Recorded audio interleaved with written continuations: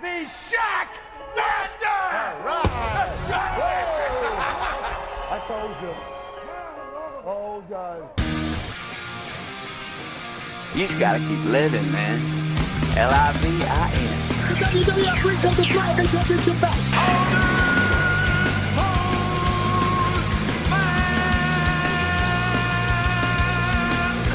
Ladies and gentlemen, boys and girls, children of all ages. It's showtime. Hello, everyone, and welcome once again to P3 Radio. I'm Richard Mulligan, joined by my co-host and best friend, Josh Brawley. Say hey, Josh. What's up, everybody? How's it going? We are on episode 13. And what better way? When you think 13, you think magic tricks, right? You think of black cats, and you think of Halloween. Bad luck. Bad luck. You think of all of those superstitious things, right?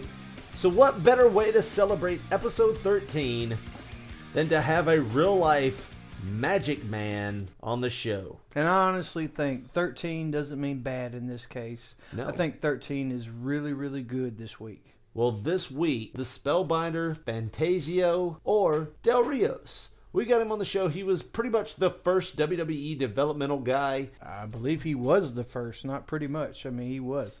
But he's a super cool guy, and I think everybody out there is going to really enjoy this interview this week. Stick around. We'll be right back right after these words from Don't Fit.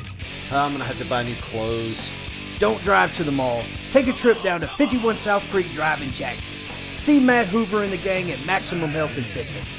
They will not only whip you back into shape, they will keep you in the clothes that you already own. Well, what are my options? Do I have a way to just kind of dip my toe in? Mention this podcast and you will receive a free trial membership.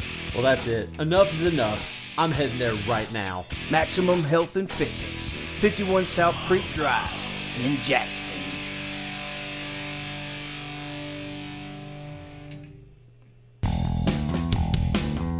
Hey, this is Jabari Greer, and you're listening to P3 Radio.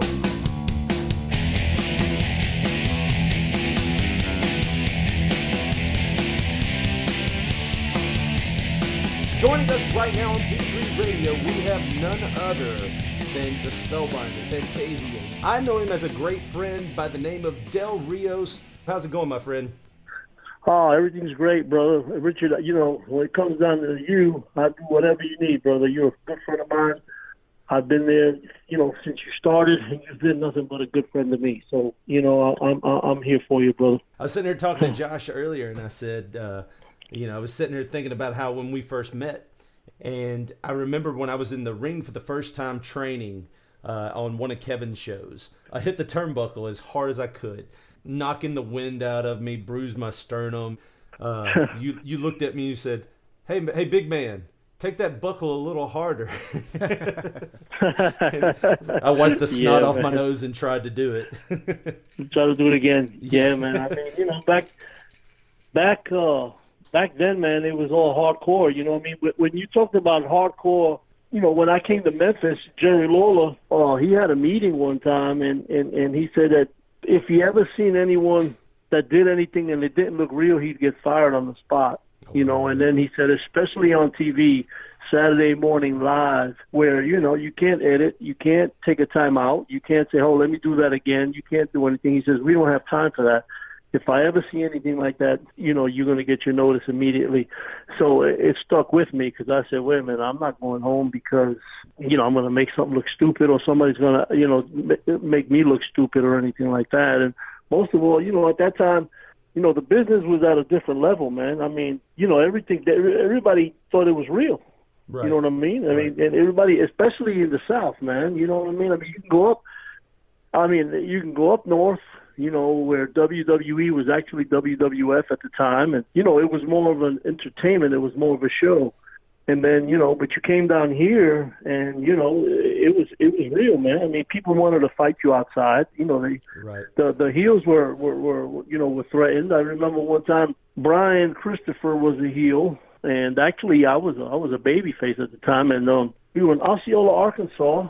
He came out and he had a brand new Chevy Trailblazer of the year. His whole side mirror was gone. Wow. And somebody had just, I think somebody took a bat to it is what happened. Wow. And, I mean, back then it was real, man. You know what I mean? It was not, it was, they didn't want to hear nothing about a show or anything. Yeah, you always hear those stories about people getting guns pulled on them, about little old ladies and canes and walking sticks. Let me tell you, this is a story I tell everybody because it's one of my favorites. And we were in Nashville, okay? Right. And it was me and Sid Vicious versus Jerry Lawler and Bill Dundee in the main event. We started beating the crap out of Bill Dundee. I started getting on people. The crowd that night was hot. They were real rowdy. Man, I don't know what happened in the middle of the match. We're getting heat. We did a screw on them. The crowd hated it. We went to get out of the ring, and the security barricade just came down. Oh, wow. All right. Now, I came back in the ring because Sid grabbed me by the wrist, and he says, "Don't leave the ring. Stay in the ring." Now there's no security. There's people all over the place cussing us, throwing stuff in the ring. And, I said, wow. Jerry Lawler and Bill Dundee are trying to calm him down or whatever. And I went back to the turnbuckle, and I had my back on the turnbuckle because I figured, well, if anybody comes in the ring, I'll be facing them. The turnbuckle has my back. They just can't sneak up right behind me without me seeing them. And I got my feet back, man, and I feel something thudding down on my foot. And I look down, and on my left foot, there's maybe, I don't know, she must have been like 88 years old, 2 teeth in her mouth, and she's pounding on my foot, cussing me like a dog. You know what I mean? And I laughed. Because I looked at Sid, and Sid looked at me and just started cracking up. And, these people, they thought it was real. I mean, they wanted to kill us. Well, did you give her a receipt, or? No, man. You know what I mean? At that point, you couldn't do anything like that either. You know what I mean? Right. A couple of other men, man, in there, they took their shirts off. They took their T-shirts off, ready to fight. Wow. It was that bad, man. It was, that was pretty hairy that night, man. They had to call in, I guess, man, the whole police department because there was about 18, 20 cops there. Wow. Yeah. Man, it was crazy. Well, we mentioned it before. You've been around this area for quite a while, so I know with that accent, you can tell you're not from around here. So what part of the North were you from? I know you were from New York, but what part of New York were you from? I was born in Brooklyn, New York. Yes, sir. And I was born and raised there. I started off as a bodybuilder, and I remember in the gym, I was growing and growing and growing, and I was walking around 6'3", about 240, 250. I was pretty, like I said, I was a pretty big guy. I would always come into the gym and start training. I started actually being a personal trainer and training certain people because I had competed as a bodybuilder, and I had won several championships. And these local wrestlers, they came to me and they said, "Man, you should be a wrestler, man." I was like, "Man, I'm not trying to do that. I'm trying to look like, Arnold, you know what I mean? I'm trying to be Mr. Olympia." And, man, just for the heck of it, I used to be a magician when I was younger. And I thought to myself, wow, I had a really, really, really good friend of mine. His name was Jeff McBride. And him and I used to hang out till 3, 4 in the morning practicing magic and stuff like that. And he came up with a mime routine where he painted his face white and did magic with a mime face on. And I thought, that's pretty cool. And then later on, when I was bodybuilding, and I kept being, approached by everybody as a joke, just for my own, I painted my face and I took some pictures, man. I had a friend of mine who was a photographer. I said, "Hey, man, let's take a couple of shots, man. I'll oil my body up, I'll pump up a little bit, I'll put this paint on, and I just want a couple of shots just to see what I'm looking like." I asked, I'll never forget, it was Julio Torres, who later became, more popular wrestler. Not, I don't think mainstream. I don't think he ever did. I think he did a couple of shots with ECW, but nothing really big. But I asked him, I said, "Man, if I wanted to send my pics or my, a press kit or anything, who do I send it to?" And he said, "Man, you send it to Sergeant Slaughter, you know what I mean, at Creative Services." So I got a little packet together and sent about 3 or 4 8x10s. I remember sending them out on a Tuesday, man. And a couple of days passed. On Friday, got back from dinner, and I listened to my voicemails, and I had Sergeant Slaughter on on one of the voicemails. He says, "Oh, hey, this is Sergeant Slaughter with World Wrestling Federation. I'm interested in talking to Mr. Del Rio. Would he give me a call, such and such?" And I was like, "Whoa." So I called him up, and he said, "Well, we kind of want you to come on in and do something with Doink the Clown." See, what they wanted to do, I found out later, was Doink. They were trying to get Doink over at the time, and they wanted me, this muscle-bound guy, to come in with my painted face and have him hit me with a pie in the face. and he kind of said that, and I kind of, I was kind of markish at the time, man, to be honest with you, but I knew I didn't want to go on TV and get hit with a pie in the face. You know what I mean? Right. So I made up some nonsense and told him that I couldn't go or whatever. I wasn't honest. I lied. At the end of the day, I was training Charles Koppelman. Charles Koppelman was the owner at the time of EMI Records. His lawyer was one of Vince McMahon's lawyers. Oh, wow. And right, so I'm training him, and I told him what I did, and he went, "Hey, well, do you want me to get a word into Vince?" And I looked at him like, "What?" And he said, "Do you want me to get a word into Vince?" And I said, "Well, sure. I mean, if you can." Well, the next day, Linda McMahon, his wife, called me. Wow. Yes, and she was like, "Hey, we looked at your pictures. We love your look. We're interested in talking to you." Now, here's the thing. My biggest problem, brother, I didn't know how to wrestle. Yeah, that was going to be my question. Did you have any training yet when you did all this? Nothing, man. Nothing at all. Nothing. And I just thought to myself, man. And then Julio, I talked to Julio, and I said, "Hey, man," I said, "You know who called me yesterday?" And he said, "Who?" He said, "Linda McMahon." He looked at me like I was lying. I said, "Yeah, man, look." And then they had sent me a letter through the mail. I remember it was like overnighted, and it had the WWF logo on it. So I went and got it because he thought I was lying. And when I opened it up, I took it out of a manila envelope. He looked at me like, "Oh, my God." Like, that's every local, whatever, international, you name it, from the floor up. That's their dream, to go to the big time. You know what I mean? So here they are, like these 8 guys, and they've been wrestling in the high schools and all that for years and years and years. And here's me, I come out of nowhere. And so Julio says, "Hey, you've wrestled before, right?" I said, "No, man, I don't know what I'm doing. I was going to talk to you about it." Right. And he said, "No, we go to Johnny Rod's School of Professional Wrestling in Brooklyn at Gleason's Gym." And I said, "All right." So I took a drive out to Gleason's Gym and sat down and talked to Johnny Rods, and he said, "Well, yeah, no problem, I'll train you." You know what I mean? But I charge $2,000. I'm like, "Good Lord." Right. $2,000. I said, "All right." I give him the $2,000. Now I'm learning how to take a bump. You know what I mean? I'm learning how to do a headlock. Now, but guess what? So I'm in training a month. Now, J.J. Dillon from WWE, who he took over for Sergeant Slaughter, J.J. Dillon says, "Hey, man, we're really interested in taking a look at you." And I said, "Okay." Yeah, in my mind, I'm thinking, I can't say no to this because they're going to think that I'm full of crap or that I'm no good. So I said, okay. You know what I mean? So I went over and I went to Julio Torres. By that time, now I'm real cool with none other than Vito LaGrazzo, which is Skull Von Crush, Big Vito. Right. He's a good brother. You know what I mean? I owe part of me going to WWE, to him because he was gracious enough to be a mentor to me and come and say, "Hey, we got to do that." Because Johnny Rods got word of it and got really, really ill about it because I guess he wanted to be in control of all his students and all that stuff. You know what I mean? And he wasn't with the whole situation, and I knew that. And I said, I gave him money.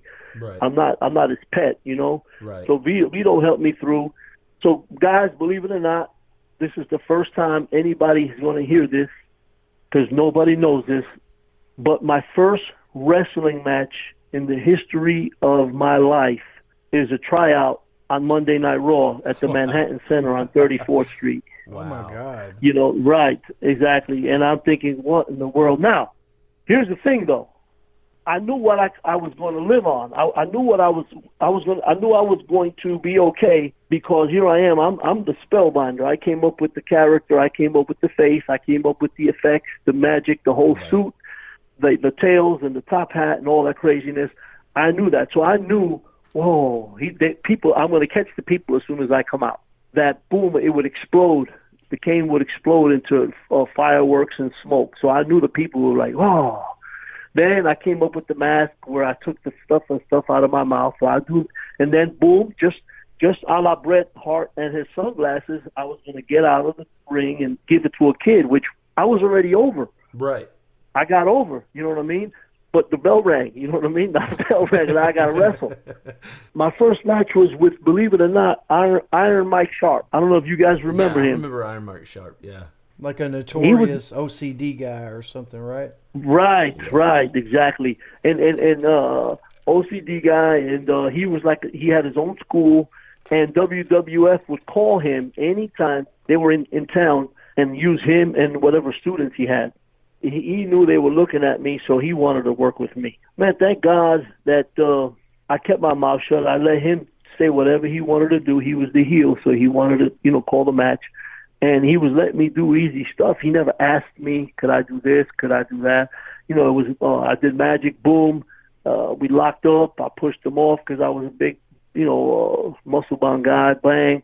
I gorilla pressed him, which that wasn't easy. He weighed close to 300 pounds, And then I did well, at that time I did like a chicken wing DDT variation or whatever. Right. And boom. And, I got over pretty well. When I got back to the gorilla, JJ, I remember walking back and he goes, Dell, that was good. And I was like, God, Lord, okay, thank God.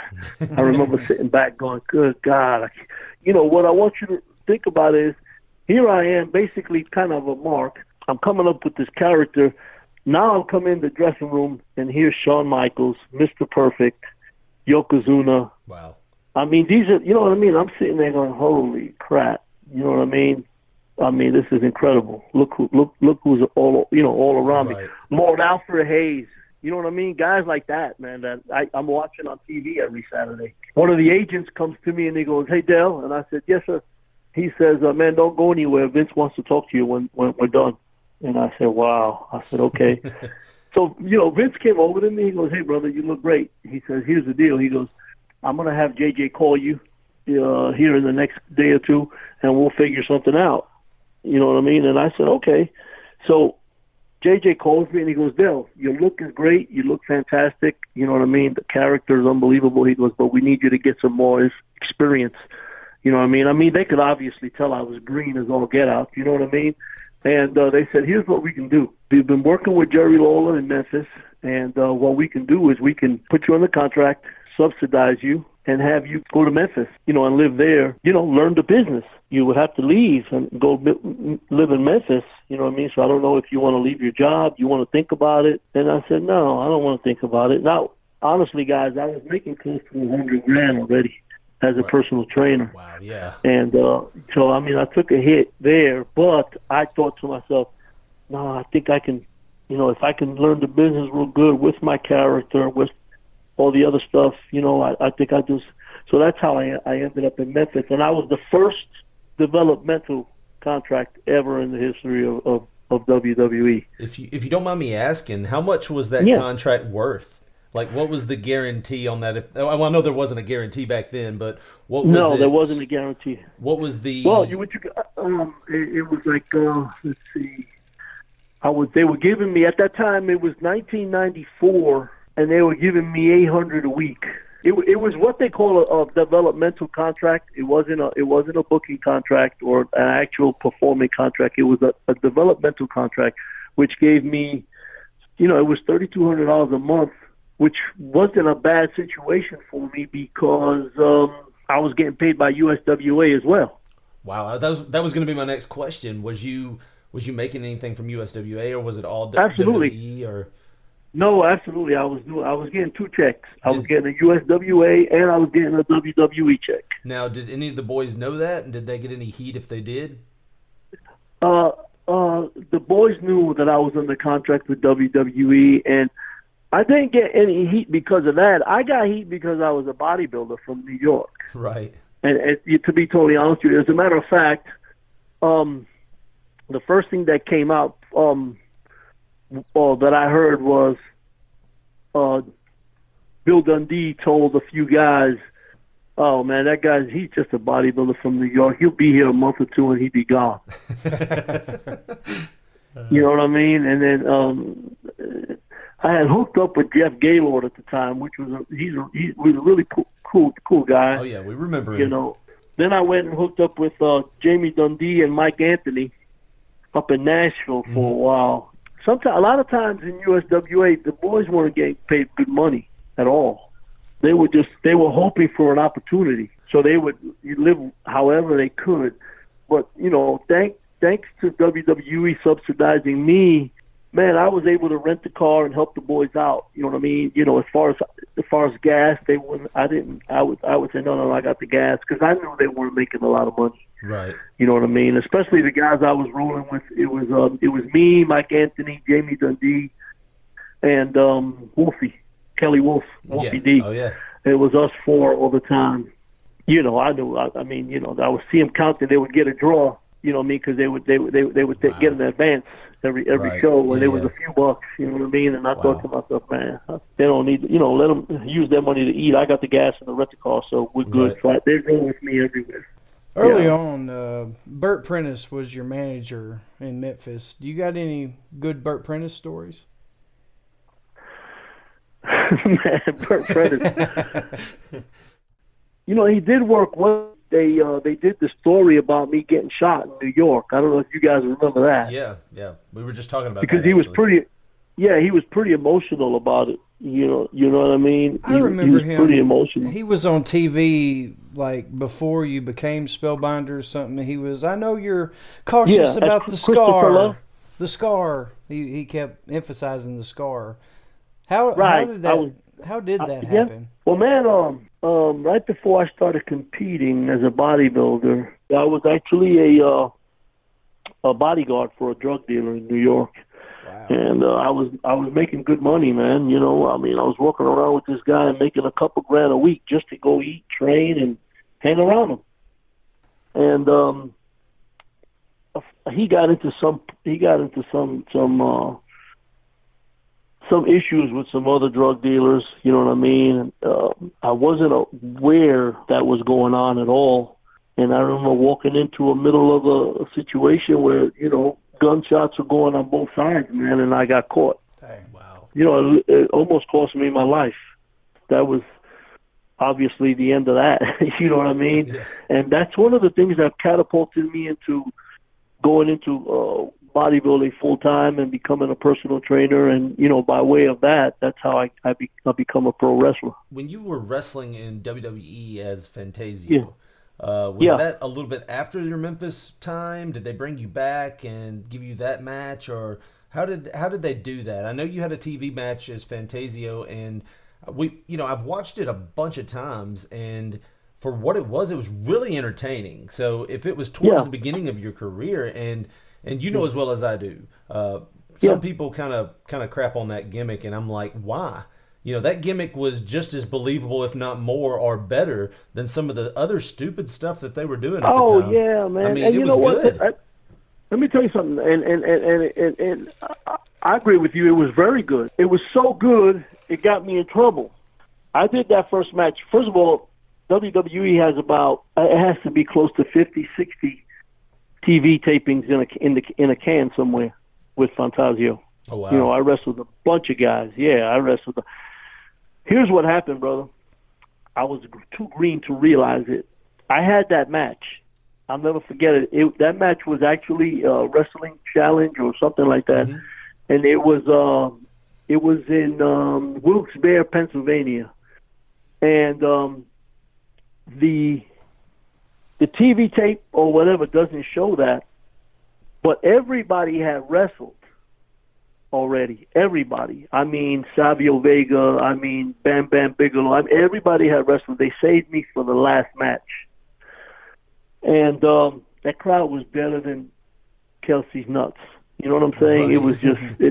and I remember Mabel, rest in peace, Mabel coming up to me, Mo and Mabel coming up and going, hey, man, just do your thing, man. You know, they're exhausted from watching all these matches, man. They've watched like 25 matches because they were taping 3 shows over and over and over again. Over and over again, exactly. Yeah. So I went, I'm cool.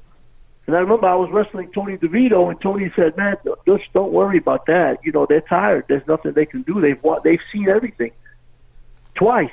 And I said, yeah, okay, no good. Well, think about it was, guys, they seen everything twice, but they had never seen me. Right. So when they saw me, boom, they come alive. I'm doing the magic, boom, boom, boom, boom, boom, and they're like, whoa, all right, something different. Right. You know what I mean? Boom, and then boom, I did a couple of spots with Vito, and boom, I shot the oh wow, boom, boom. We did the match, blah blah blah. I took the underwears off. You know what I mean? I said, and now they're on their feet, screaming for me. You know what I mean? Well, guess what, man? I'm walking to the back, and Savio Vega, I'll never forget it. He came over to me and he said, man, that gimmick is going to have you on top. And I just felt like $1 million. British Bulldog, Davey Boy Smith, came to me about 10 minutes later and he went, hey, Mike. And I said, yeah, man. He goes, Mike, brother. He says, you might be too good. And I looked at him like, what? And he just like opened his eyes really big and then rolled them. Like, I didn't understand what he was saying, but I did notice, here's the thing, I did notice that after that match, guys like Tatanka and Mark Mero stopped talking to me. They weren't friendly to me no more. Shawn Michaels was the biggest jack you've ever met. Totally, like, not cool with me at all. Well, that would have been around the time where he wasn't cool with a lot of people. Exactly. Yeah, that's right. No, he had his clique. Yeah, oh yeah. You know, see, guys, that was my thing too, man. I wasn't gonna be that way, man. I wasn't gonna be cliquey. I was gonna be cool with everybody and be nice and stuff. Later on, I found out, you know, Richard, I told you that I would never ever not do anything for you. You know how many wrestling shows, these YouTube guys, you see Sid and all these guys, Jamie Dundee, all these guys. You know what I mean? They'll get a certain amount of money to sit down and tell stories and shoot on people. Mm-hmm. I've turned all those things down, man. I'm not interested. You know what I mean? I'm not going to. But here's the thing. I was doing the USWA. I was doing WWE, but I was also taking a lot of independent bookings. I was in Baltimore doing an independent show there, and there was Bam Bam Bigelow. There was Tatanka was there, and at that time, he wasn't the Godfather. He was the gimmick before that. Papa Shango. Kama? He was doing the Kama gimmick. Okay. He was doing the Kama gimmick. Tatanka came and told me, he goes, man, you doing all right? And acting like nothing ever happened, man.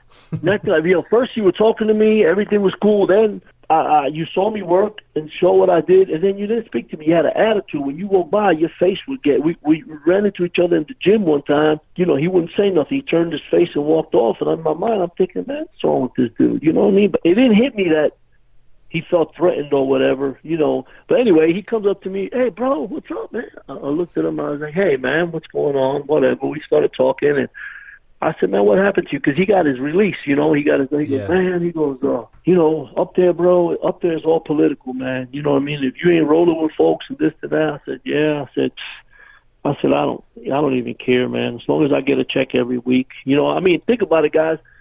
I can't ever say nothing bad about WWE, and I will not. You know why? Because no matter what, every Tuesday, I got a check from them.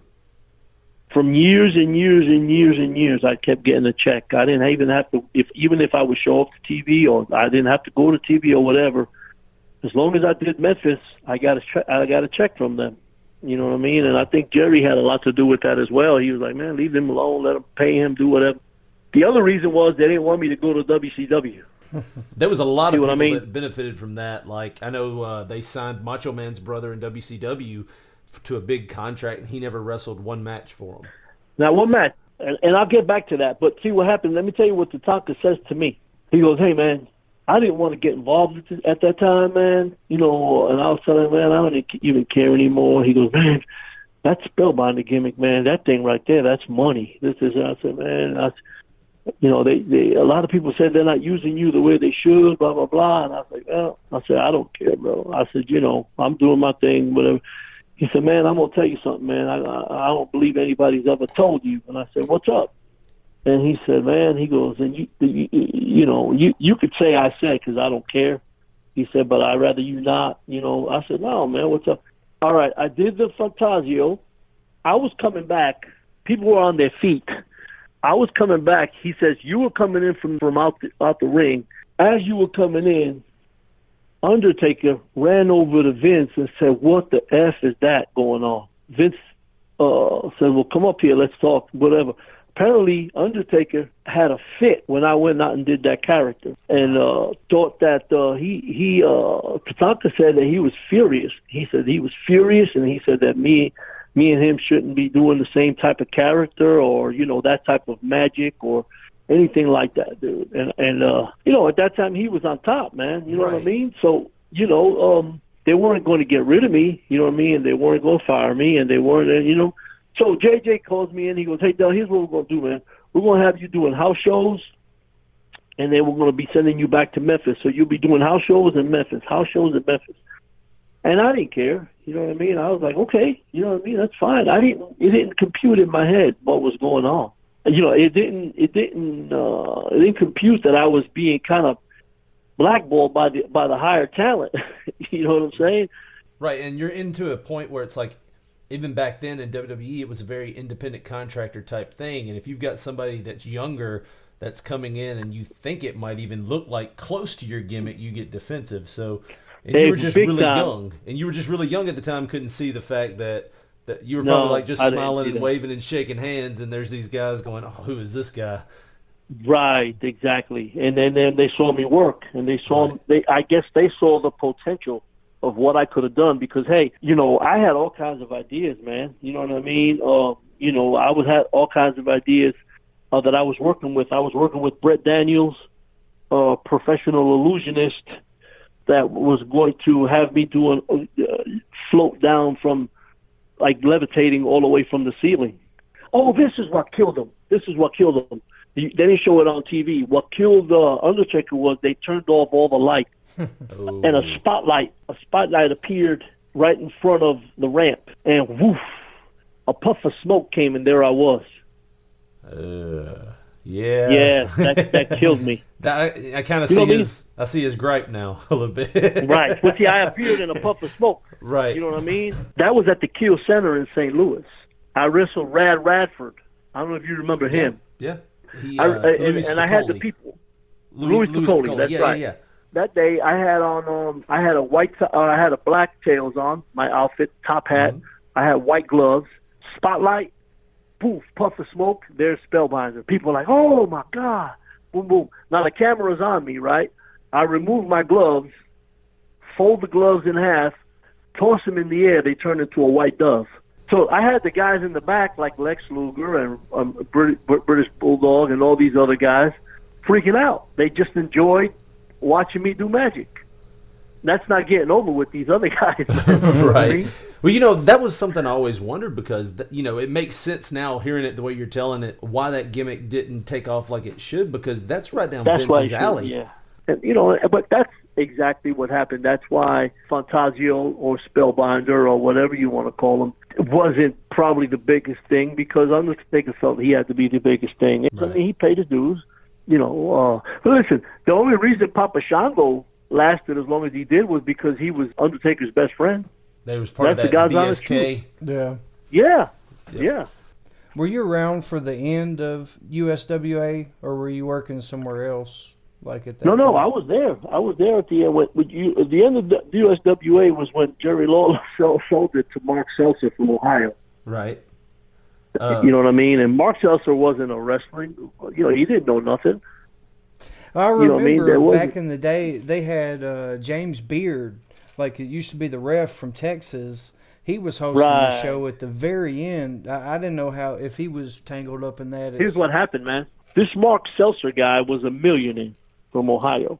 Somehow, Jerry Lawler, he had gotten hooked up with this guy named Larry Burton. He got Jerry Lawler to sell USWA to Mark Seltzer. And Mark Seltzer didn't know nothing about wrestling. He didn't know nothing about the wrestling business. So who was going to promote it? He didn't know. So James Beard jumped all over it and came to Memphis thinking that he might be able to take over the territory. I remember one time Jerry Lawler calling me one midnight on a Friday and says, "Hey, Dale." And I said, "Yeah." He said, "Man, there might be a blowout tomorrow at TV." And I said, "What do you mean?" And he says, "Well, we're having a little situation going on because Mark Seltzer wants to take over the TV, and I haven't really given him authority of everything yet. And and I said, all right. He goes, so there might be, a little something. What are you going to do? I said, what do you mean? What am I going to do? You know what I mean? I just, I don't know anything about that. I said, but I got your back. I mean, if you and Brian are my friends. So at the end of the day, Jerry Lawler got paid a lot of money for the company. Mark Seltzer is the owner, and he's still the owner of USWA, which is defunct. Right, and wasn't there another organization at the time that they had turned into Memphis Championship Wrestling, and it was running off of like UPN or something like that? That was KAW. Well, they turned KAW into Memphis Championship Wrestling. Right, and I was there for that too. Now, KAW was actually Terry Golden's company. Mm-hmm. Right, Terry Golden, believe it or not, I was the one who started him in the business. He was just a good guy, friend of mine, you know what I mean? He was trying to be a wrestler, you know what I mean? And then next thing I know, he starts a wrestling company. I think he still works here in Jackson or something. Yeah, he does. He owns businesses there. Yeah. But he's originally a Memphis guy. You know what I mean? But yeah, he started KAW, and then he was having that at a club here in Memphis. Now, I know they turned it into MCW? I mean, because of the name. I'm the one who hooked that up. I'm gonna tell you what happened. I'll never forget it. We were wrestling at the Pyramid that night, and Jerry Lawler came over to me. Yes, I remember talking to Terry, and I never wrestled on KAW. Okay, but Jerry was talking to me, and we had quit Power Pro Wrestling because Randy Hales was being a jack. So I said, man, I'm out. Randy's an idiot, blah blah blah. And Jerry Lawler and Randy had gotten into it too. So Jerry and I ran into each other in the Pyramid, and I said, hey. Terry called me, man. He said he would like to know if there's any way he can book you on his show, no matter how much it costs. And then I went and I said, King, you want to know something, man? I think we can do something on that show just to go heads up with Randy. And he goes, yeah, well, I'm not getting on no show that's called KAW. Right. And we know what that stood for. You know what I mean? And I said, nah, man, don't worry about him. I mean, we can change the name to that. And he looked at me, he goes, well, if we can do something like that, I wouldn't have a problem talking to him. Well, that night we finished the show. It was midnight. I called Terry and I said, hey, look, man, I can get King to talk to you and to maybe do something, but he said he ain't doing nothing that's called KAW, kick, whatever, wrestling. Oh, man, I'm not worried about that, blah, blah. Well, next thing you know, they're talking, this and that. Jerry tells them, well, listen, man, if you're serious about doing this and we change the name, I'll turn you into a developmental. Next thing you know, here comes Mean Street Posse and Steve Bradley and all those other guys. Brian Danielson, the American Dragon. Spanky. Right, exactly. Yeah, what's the other guy's name? Shooter Schultz. Yeah. You know what I mean? Regal was there for a while, too. They brought Bradley over. Yeah. Yes, exactly. He came over. Which you worked with him a little bit, didn't you, Bradley? Steve Bradley? I worked with him. Yeah, I worked with him a lot. We did a whole angle. He always has this whole thing about being probably one of the most talented guys that never got his shot. Would you agree with that? Yes, and that's because of the way he was out of the ring. You know what I mean? The way he was out of the ring. Steve Bradley, rest in peace, was a drug addict, man. Yeah, so he had those demons in and out. Yeah, real demons, man, and people knew about it, and he was Kurt Russell's best friend. Kurt Angle, not Kurt Russell, Kurt Angle. I was going to ask, how did he know Kurt Russell? Yeah. Man, I remember Kurt asking for Steve Bradley 50 times. Right. Well, when are y'all going to bring him up? When are y'all going to bring him up? And they would just nod their head. Well, we're just waiting for talent to come up with something. No, that's not what it was, man. Yeah. When y'all were in Power Pro, who came up with that funeral angle where, you and Brian came out, you were talking about Tommy and Doug, you came out with the beer cooler and the vacuum. Hey, if you look at you know what, you and I don't mean to cut you off. If you look at that tape again and you see Brian starting to talk, you'll see me in the back trying to hold back from exploding laughing. I mean, I'm holding my mouth clenched shut and I'm closing my eyes and looking down because Brian starts telling Dave Brown, Dave, Doug Gilbert is dead. I mean, dead. You know what I mean? And it was just hilarious. You know what I mean? Brian was shooting because Doug who I love Doug to death, but Doug thought he was better than he really was, man. You know what I mean? Doug was not Eddie Gilbert. I'm sorry.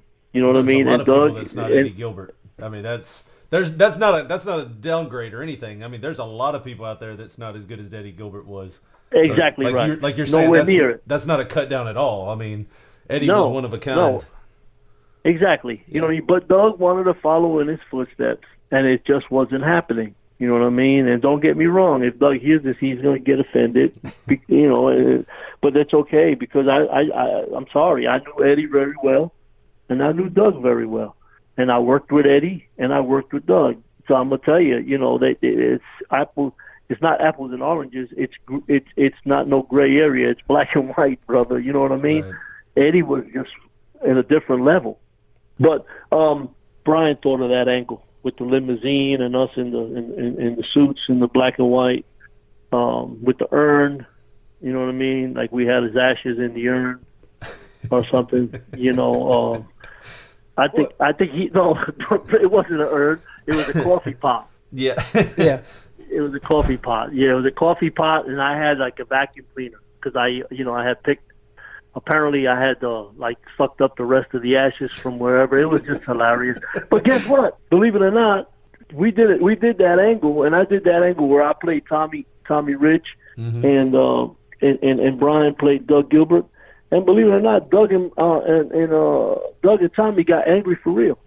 Yeah, that was going to be on our list to ask you about. Well, that was the next question. Did the angle get you real heat? Oh, I'm gonna tell you right now. Peggy and Tommy sued us. Oh my God! I've never heard that.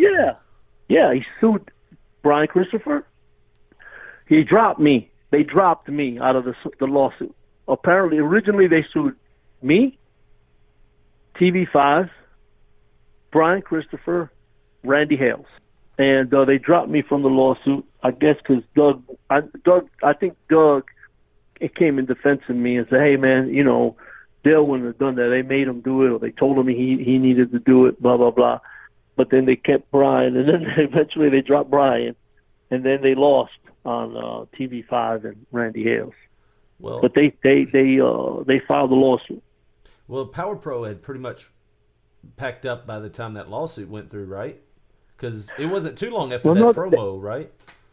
No, it was about a year later, man. Oh, okay. About 8 months later. Yeah, no, they had enough time. But, you know, it takes time, man. It takes months and months and months.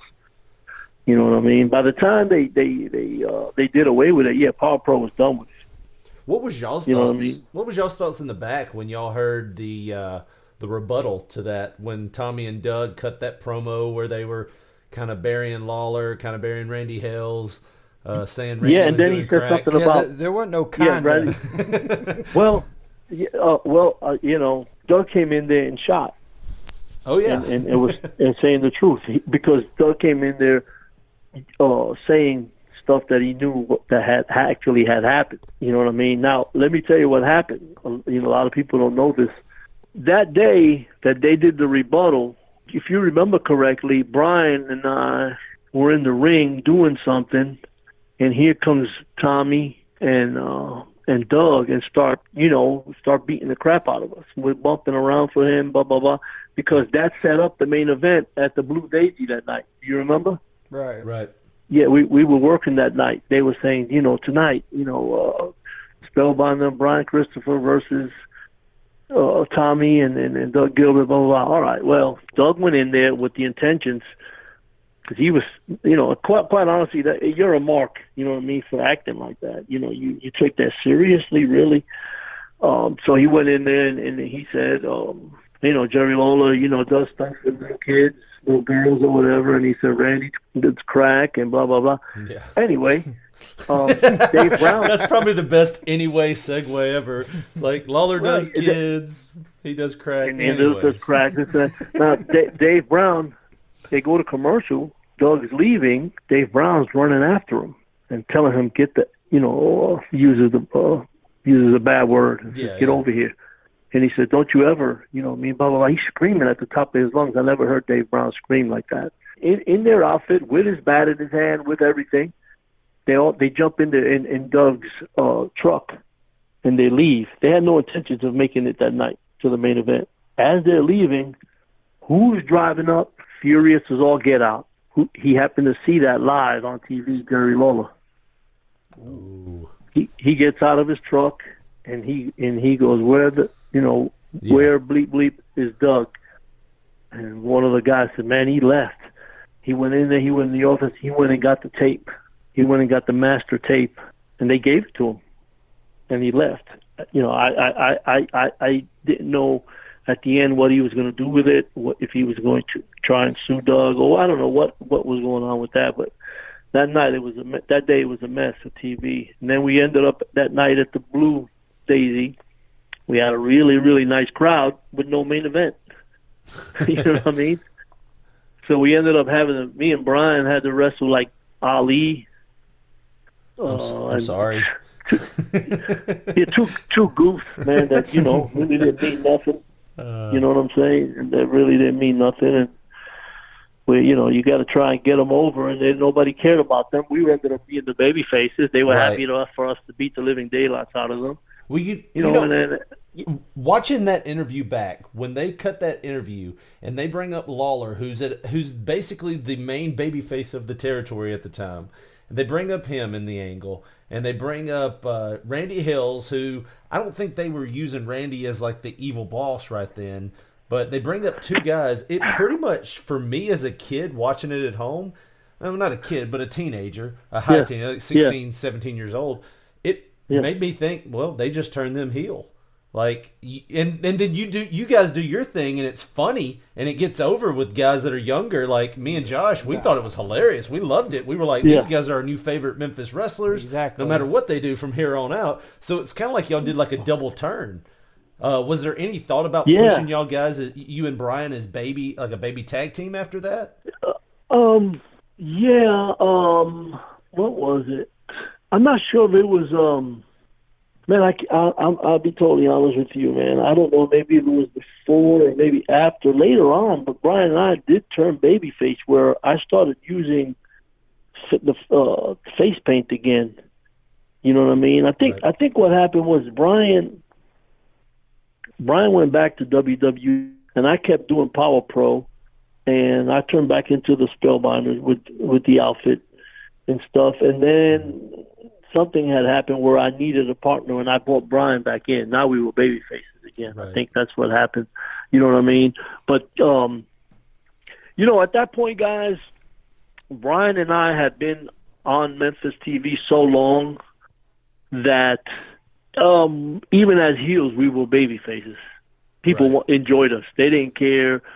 Man, I remember doing a show at 4th of July at the Star Spangled event with Dave Brown and Lance Russell and all those guys, and I was a major heel, man. I'd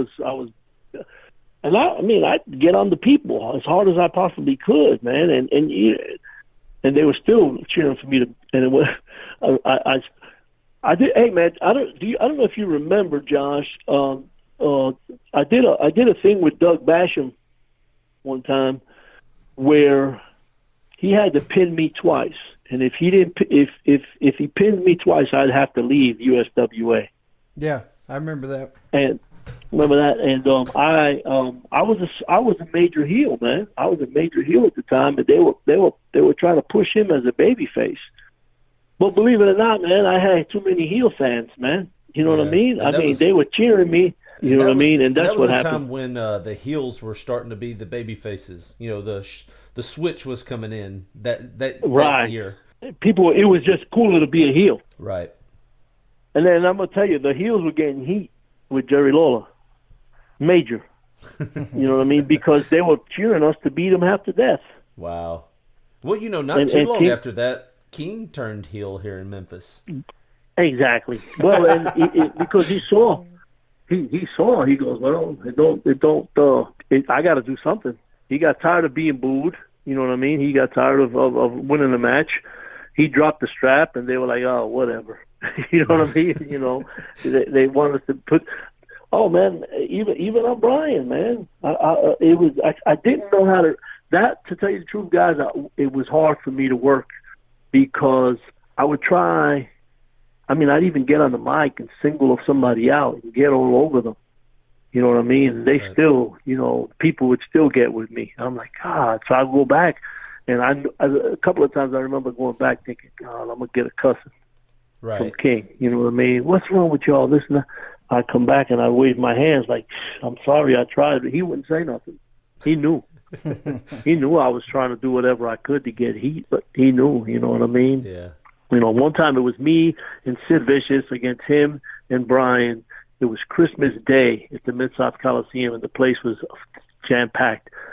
They did a spot in the beginning of the match, and, King had Sid chokeslam him, and Sid chokeslammed him. Brother, and the people come unglued cheering. You know what I mean? And then so we had the match, whatever. Anyway, we're in the back, and that was when I first. He said, "Well, let me ask you a question. Who's the blah blah blah? Who's the baby face in the match?"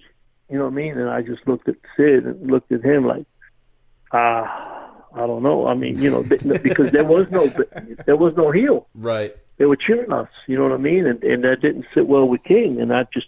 But man, I mean, what do you want us to do? You know what I mean? You could only do so much cheating. Right. Pull your tights, rake your eyes and do whatever. Pull your hair, and the people are cheering that. Yeah, and we can do. Yeah, and it was that time of year. There was that time in the era where that was all cool. They wanted to see. About the only thing that you could have done was to give one of those Rock and Roll Express double fist moves, and then they would have probably cheered you for being ironic. Exactly. You know what I mean? Hey, and I'm going to tell you right now, man, I was a major heel at one point where Sid Vicious was the unified champion. I was Sid Vicious's partner, and I was his roadblock. In other words, if you wanted a title shot, you had to beat me. See, I love that because I remember when he challenged whoever to come out, from the back and fight him one-on-one or whoever, and the Eliminators came out. And then he drew him in. You attacked him from the back. I love that angle. Even back then, the Eliminators, they were phenomenal to watch. Yeah, they were awesome, yeah. You know what I mean? They were great. And Perry and George were both, really good guys, and they were great to work with. And the reason was because there was no more baby faces to work. Right. The Eliminators were heels at the time. Right. That's what I thought was so cool about it, Right.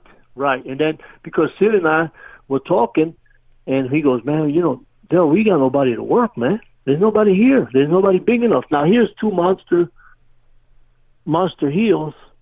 And, we got guys that are baby faces, but they were, it was like we did all we could with everybody, and they didn't have no talent coming in. I guess it's because they weren't paying people and people couldn't come in. So remember one day we were talking, and Sid goes, what do you think we do something with the Eliminators? So we went over to King, and King said, yeah. He goes, you just go out there and call out whoever it is you want to. And the Eliminators are over enough as heels that when they come out, people are going to go, whoa, heck yeah. But guess what? Once we worked them at the Mid-South Coliseum, they didn't get over as baby faces. Right. That was the end of them. And the funny thing is like y'all were the heels, and was there ever a thought, once again, since they're cheering you guys, just to flip it and turn you baby and let you just keep doing what you're doing, but feed you more heels? Sid, believe it or not, dude, and Sid all of a sudden wanted to be a babyface. So Sid had me turn on him. That was crazy back then, but yeah, I got used to seeing you by his side, being the kind of the body, or not bodyguard, but you know what I mean, like the roadblock. Yeah, I was the roadblock. Yeah, right. Because Ricky Morton came in, and I had a semi-main against him. Moment I beat him. Sir Mo came in. I beat him. Bunch of guys from WWE came in, and I had a semi-main against them. Because, people thought, oh, man, if that guy beats Spellbinder, they got him the next week. He's got Sid the next week. You know what I mean? So, it's roadblock. If they beat me, you get a title at Sid. So we had a really, really good angle going there. You know what I mean? And every week they'd have me at Mid-South Coliseum working a WWE guy. You know what I mean? So you would have two WWE guys coming in every Monday night. One for me and one for Sid because Jerry Lawler was on the road. Right. Razor Ramon came in one night, and King Kong Bundy come in. Just a bunch of WWE guys. I don't remember. The Undertaker came in one night. You know what I mean? And he was about to beat Sid Vicious, and I came in and got some crazy heat on the Undertaker. So when you say crazy heat, was it a receipt from the WWE? How close is this to your gimmick? Exactly. You know what I mean? I remember nailed him, but I tell you what I did do. I don't know if I did it subconsciously bad or whatever, but I killed his choke slam. He was supposed to choke slam me, and I didn't go up for it. So it looked garbage. It looked terrible. Just you know like what I mean? Pushed you down by your throat. Yeah, it looked like he just swept my foot. You know what I mean? Like, and I fell. Well, I tell you what, that brings us into our next topic. We always ask all the guys that we have on here, what is one of the best ribs that you have seen or heard of from the guys on the road, or just witnessed from being on the road? Do you remember a guy named Brockus? Yes. Brockus is coming. Yes. Brockus. His name was Achim Albrecht from Germany. He was a pro bodybuilder. Now, I'm going to tell you something, guys, and I'm not trying to be rude or disrespectful here or gross, but this guy had the worst gas anybody could ever let out. And I will never forget this, man. We were in Owensboro, Kentucky, and Achim had to wrestle King. So I remember driving to Owensboro, Kentucky. I said, hey, when we get to the dressing room, let me know when you got some gas. Let me know when you feel like you got to have gas. And he said, why? I said, because. I said, we're going to go by King. We're going to let him have it. You know what I mean? Going to crop dust and the he King. Said, exactly. So he said, yeah. He said, okay, in his German accent. And I said, all right, cool. Anyway, so Owensboro, Kentucky, in that arena, there was different dressing rooms, but they were big. So you'd have 5 or 6 guys getting ready in one of them. They had like three of them. So Billy Joe Travis, God rest his soul, he knew he was in on the rib. He told me, hey, you let me know when Achim does it, man, because I got to get out of there or I'll throw up everywhere. And somebody's going to owe me my guitar. Yeah. Yeah. So yeah, okay. So I'll never forget it. King's in the actual room by himself. I see Achim was walking by the hallway, and he goes, hey, Dale. And I said, yeah, man. He goes, I feel one coming. And I said, all right. I said, come on. So I went over to King. I said, hey, King, so you working Achim? He says, oh, yeah, we got it. He goes, you guys go over the match. Here comes Achim. And, dude, he had already let it go, but it was, like, entangled on him. So I left the room, dude. I left the room, and they were in there like a few minutes. Achim walks out, and I'm watching Achim walk out. And Achim walks out, and right behind him is Jerry Lawler opening the door of the dressing room, trying to get some air in there. Listen, man, my hand to God, King calls me and he goes, down. And I said, what? I walk in there. I said, what's up, man? He goes, don't let that. I cussed him like a dog. He said, don't let that get in here again. And I said, what happened? He's spraying he had a whole can of underarm spray, and he emptied it out in the room, dude. That's how horrible it was, man. And that stuff doesn't make it better. No, it makes it worse. And then King said, I got the worst headache. Man. I got the worst headache I've ever had in my life. I'm hysterical, like laughing, man. You know what I mean? Not get out. And then, but I'm gonna tell you right now, if King listens to this, he'll realize it was a rib because that's how good that rib was. I never told anybody. Well, I'm gonna let you in on something, Dale. We're not that popular. He's never gonna hear this. Here's something we ask everybody when we have them on, and we're gonna ask you the same thing. You've got a guy that's coming up in the business. He hasn't even had any training yet. He comes to you and says, what's some advice you can give me about the wrestling business? What would you tell that guy if he asked you that? All right. First things first. Keep your mouth closed and listen to all the experienced guys, and listen to the unexperienced guys, because they're all going to tell their story. The worst thing you can do is come in as a greenhorn and start running your mouth. That's the worst thing you can do. First of all, that's heat in the dressing room. Second of all, you run your mouth, you be doing the job for everybody every day and every night. Trust me. Just you be doing the job right before you get fired or you never booked ever again. Or you get embarrassed in the ring. I'm going to tell you something, a quick story. Paul Diamond, he was in the territory, and there was this young kid who had, believe it or not, came in from California. And he was a nice kid because I ran into him in the gym a few times. He was about 20 years old. Short though. He was about 5'9", nice body. He had he looked like a miniature Ultimate Warrior. All right, just like a miniature Ultimate Warrior, just like him. And the reason he looked like a miniature Ultimate Warrior was because guess what? He had graduated from Warrior University. He had went over to Arizona and spent Ultimate Warrior and gave him like $5,000 to, I don't know, because Warrior didn't know how to work. Promos. Yeah, and run around the ring. You know what I mean? So the kid comes in, okay? He has an opening match with Paul Diamond. Jerry Lawler had booked the town, and I'm sitting there. And, man, Paul's telling him, well, we're going to do this, we're going to do that. Let's go ahead and do this, and let's go ahead and do that. The kid, I don't know how, he just smarts off to Paul Diamond. I'm sitting there, and I'm looking at it. And the kid goes, well, wait a minute.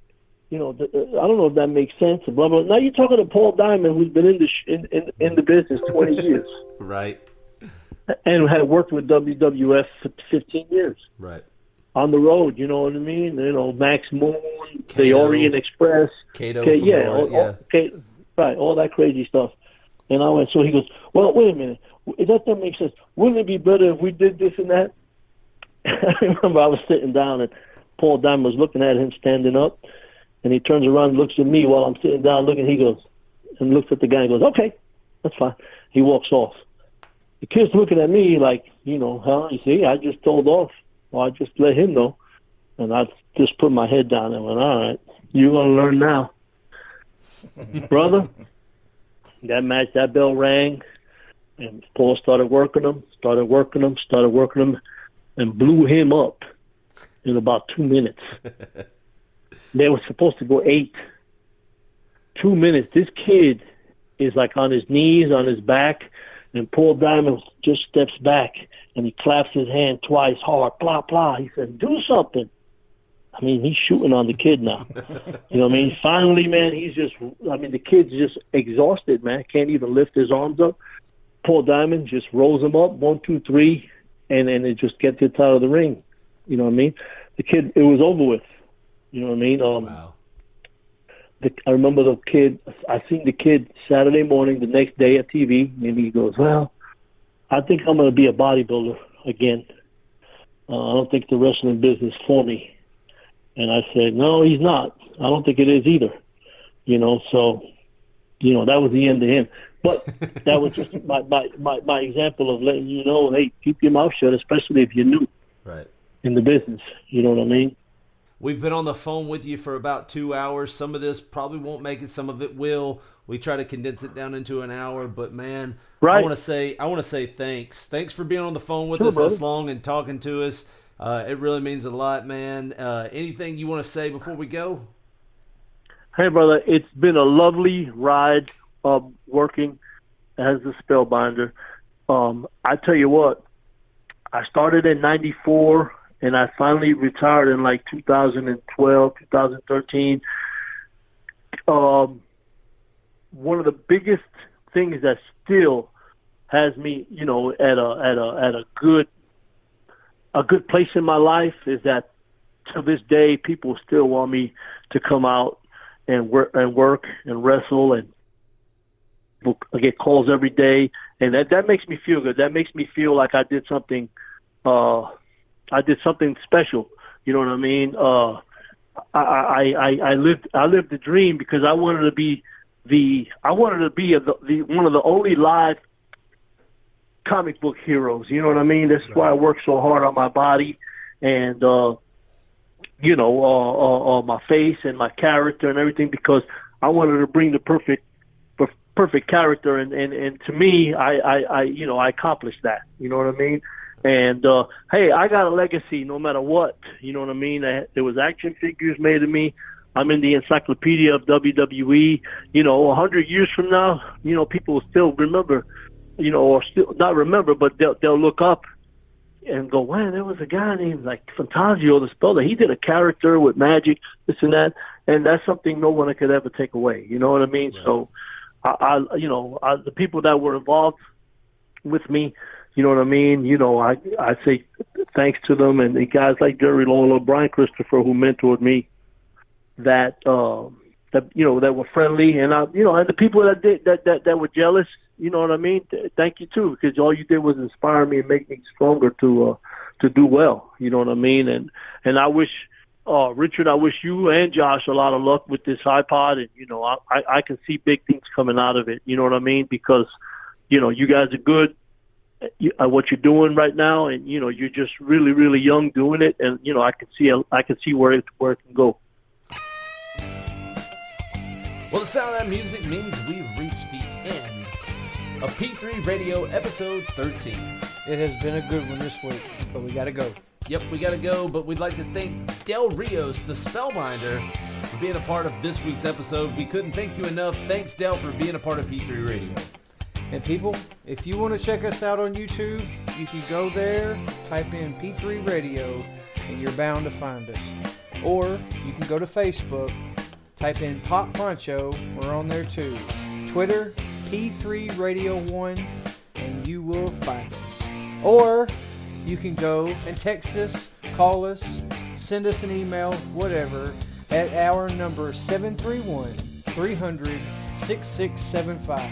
That's 731-300-6675.